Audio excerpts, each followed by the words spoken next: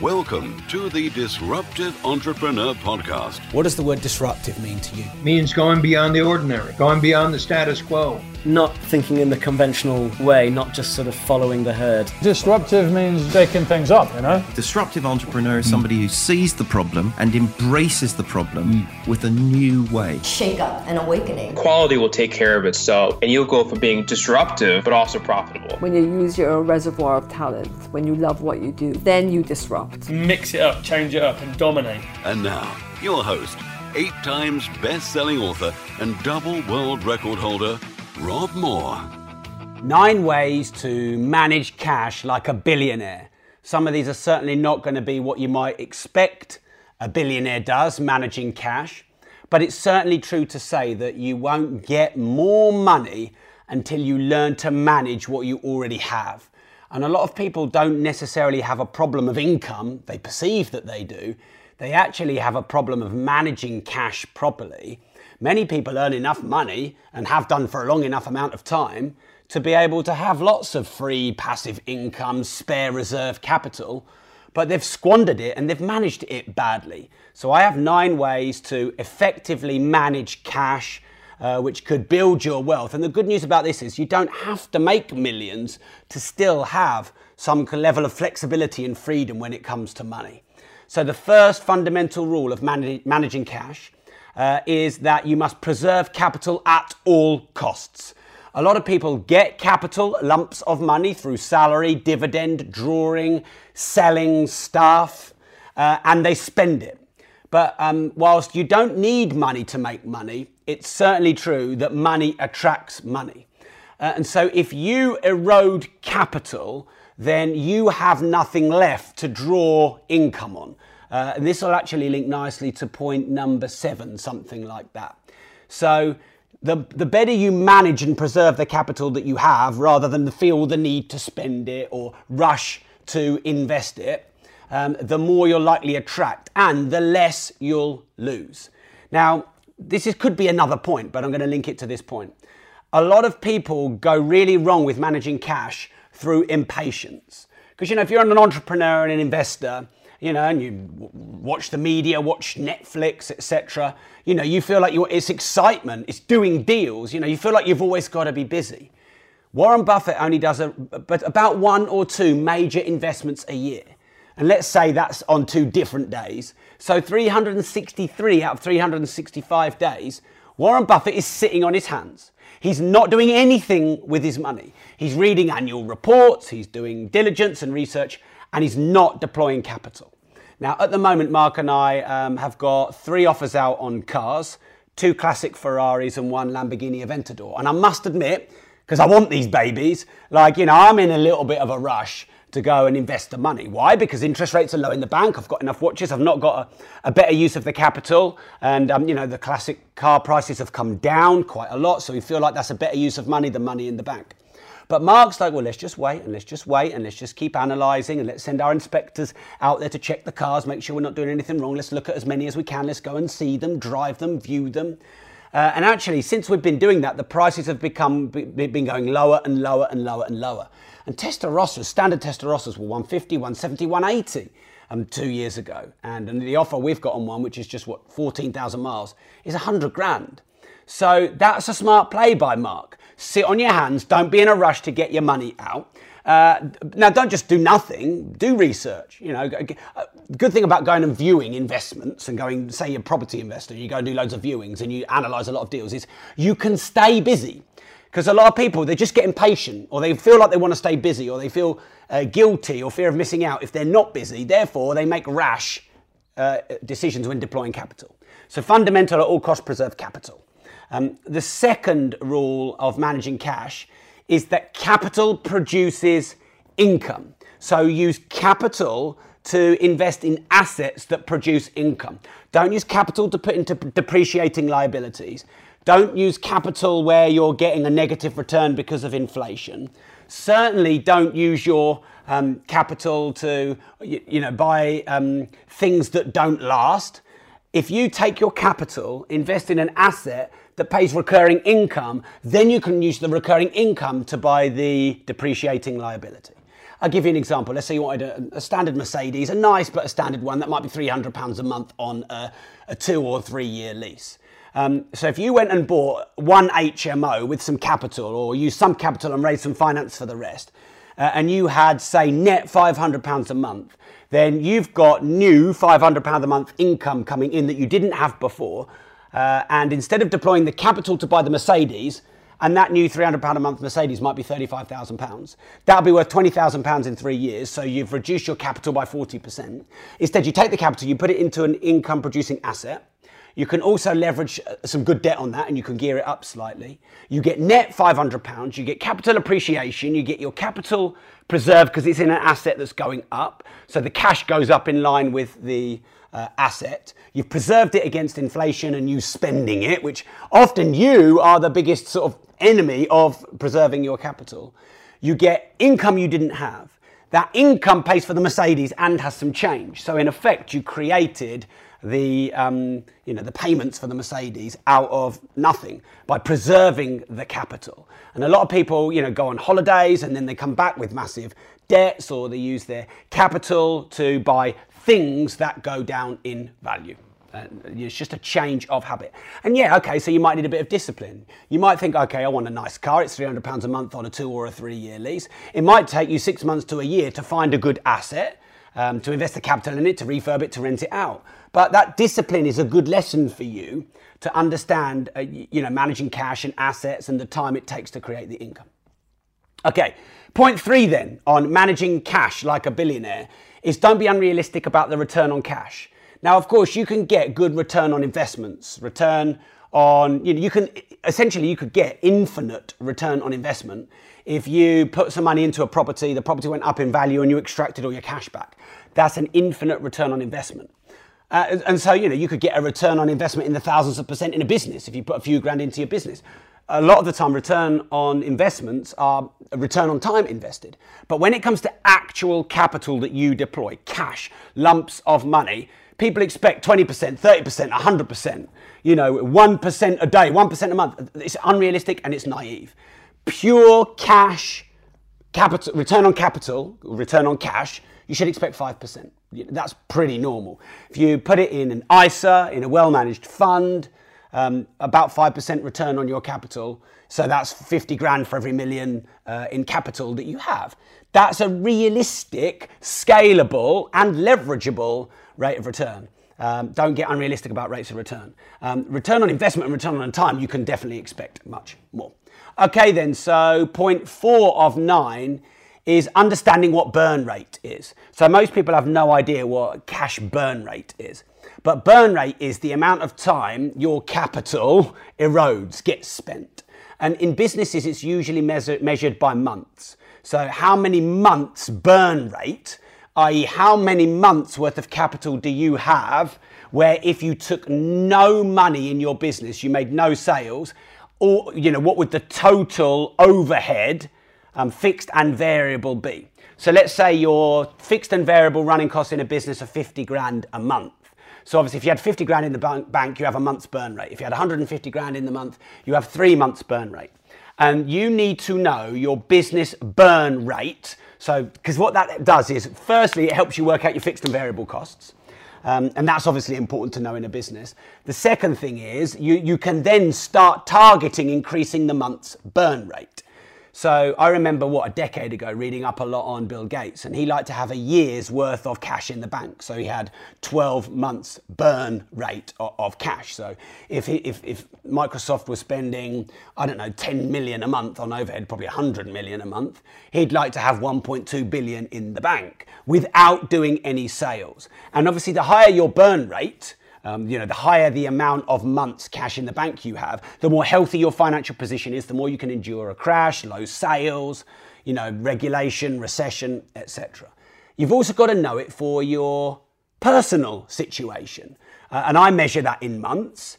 And it's nice when you can get to 0 months. In fact, that is one of my later points, so I'll move on to that one. So Do you measure your capital reserves? Are you building your capital reserves? Are you targeting an increased burn rate? Now, what that also does is force you to obviously increase your capital reserves, but it forces you to reduce your overhead, because if you reduce your overhead but don't change your capital reserves, then of course you can increase the amount of days or months you have as the burn rate of your business. Okay then, right, next is getting to zero.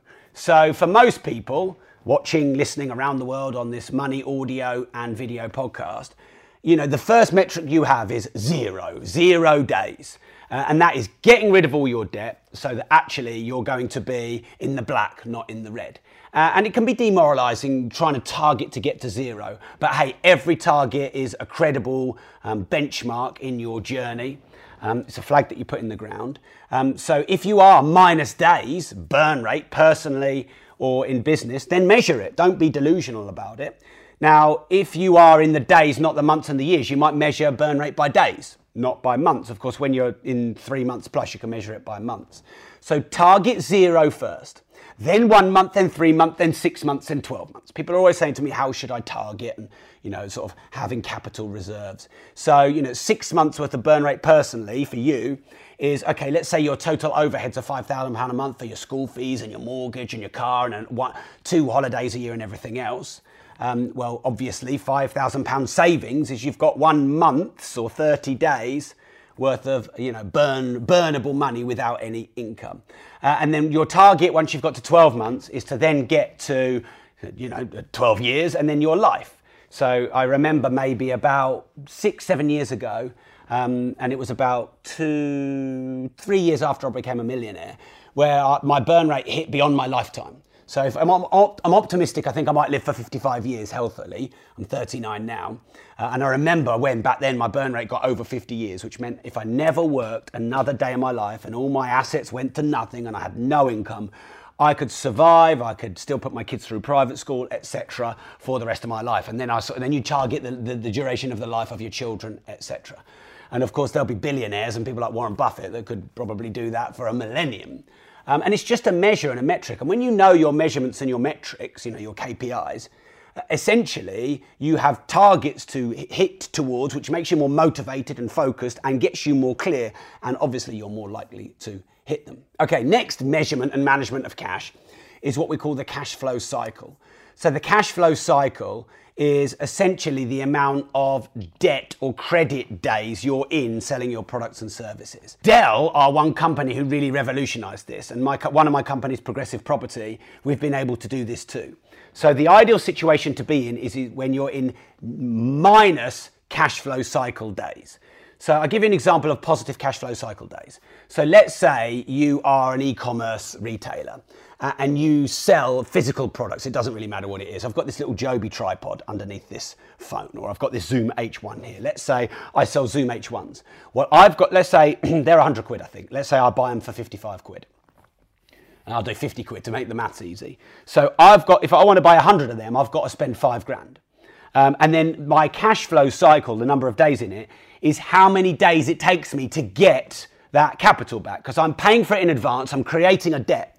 Let's say, excuse me, it takes me 60 days to sell all my Zoom H1s. Then I've got a 60-day cash flow cycle, which means I've got 60 days of exposure, of debt in the business, held in stock. Now, obviously, that's maybe not a problem, especially if you've got 600 days worth of burn rate cash. But I'm essentially creating a debt, and I'm forward promising or hoping, oftentimes, that I'm going to pull the income back. So that's a number of days cash flow cycle. Whereas what Dell did is you go and buy a bespoke computer that you build from scratch on their website. They take the money and then they build it and then they deliver it for you. And let's say that delivery takes 14 days. So they've got a minus 14 days, i.e. they're holding your money. They've got the money before they sell the product. They have the money for 14 days. Now, when you turn over billions of pounds, 14 days of interest is quite a lot of money. So manage and understand what the amount of days are that you have in your cash flow cycle. It's really important to reduce it. And let's say, for example, you're normally 60 days from buying all your Zoom H1s and then selling them, but then you've sold them, but your invoice term is 30 days, but then your clients are 60 days late, then you're 60 plus 30 plus 60. You're 150 days cash flow cycle. And what's that, a third of a year? That's really bad for your cash flow. Now, Progressive Property is one of my training organisations, and all the books I sell and everything else. We'll sell a course and then people will do the course in a week or 2 weeks or 3 weeks. So we, again, have created that negative number of days cash flow cycle, which is really healthy for the cash flow in your business. Very important measure. Most business people don't know about it, and you want to measure that as one of your KPIs. Okay, next then is spreading and deploying your capital. So once you get to a decent amount of capital, it's really important not to have it stored in one place. And I'm going to give you some examples. If you have all of your cash tied up in one investment, something happens to that investment, it gets regulated, there's a recession, there's a crash in that particular class, your capital is going to erode. That's difficulty number one.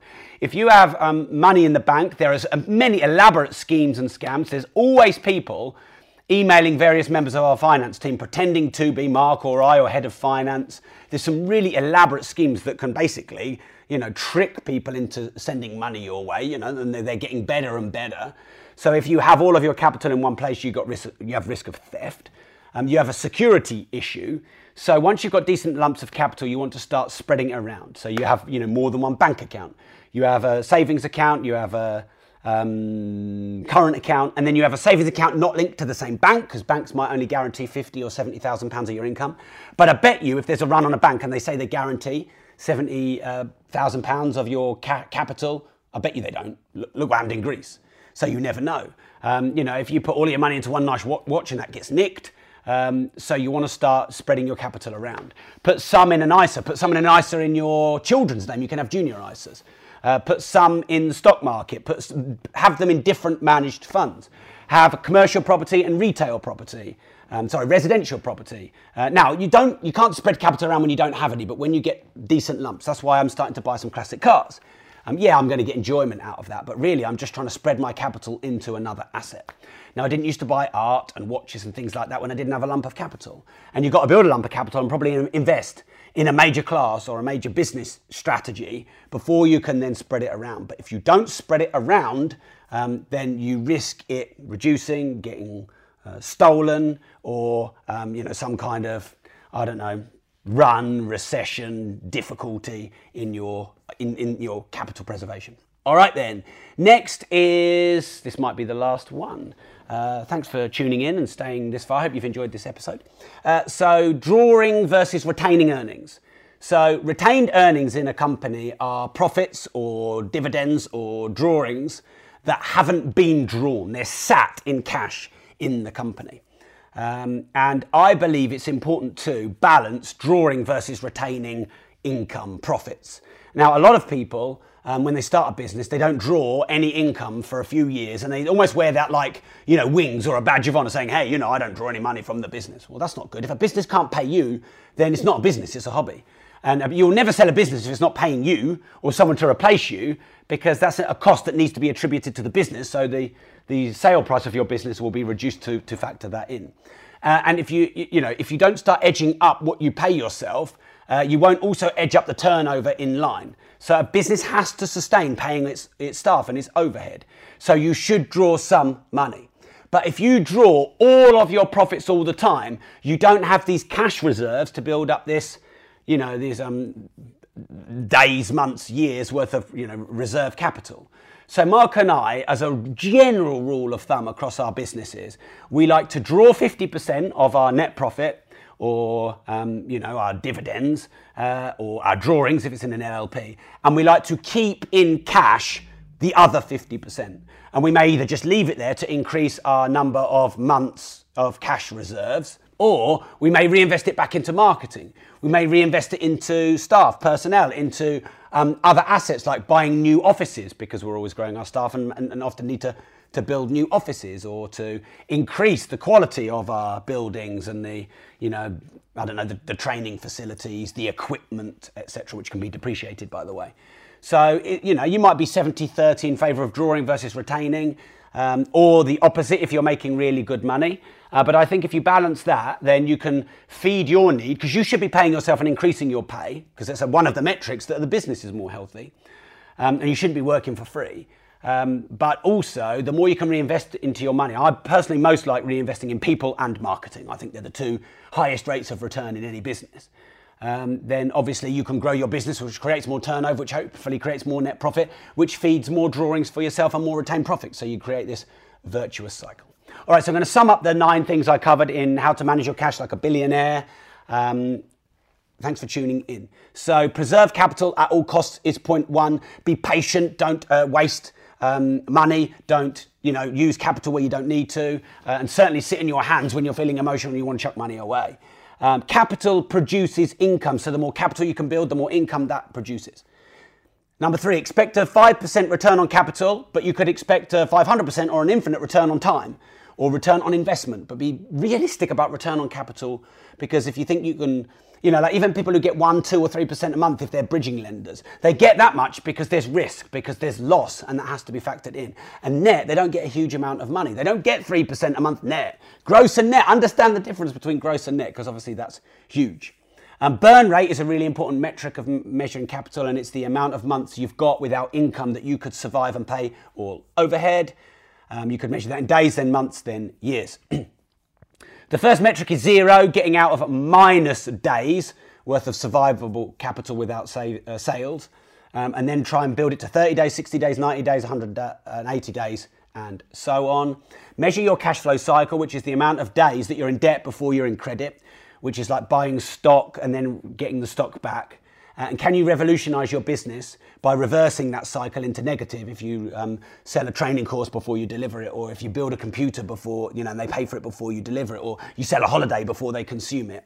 That was a revolutionary business model when Dell started to do that. And, a lot of people are doing that now on their furniture companies. You'll pay for the furniture and then they'll get delivered 90 to 180 days later. Once you build capital, spread it around, and then draw roughly 50% and retain roughly 50% of your capital that you earn as profit.